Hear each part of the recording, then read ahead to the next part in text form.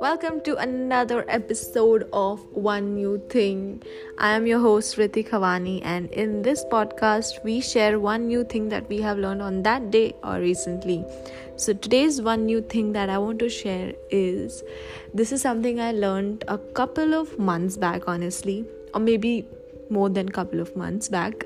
So whenever you go grocery shopping, try and go when you're full, because when you're hungry, you're starving, you end up buying more food, more junk than you actually need, because you have that in mind that I have to eat this, I have to get this, I'm craving for that, I would like this, and you know what I mean.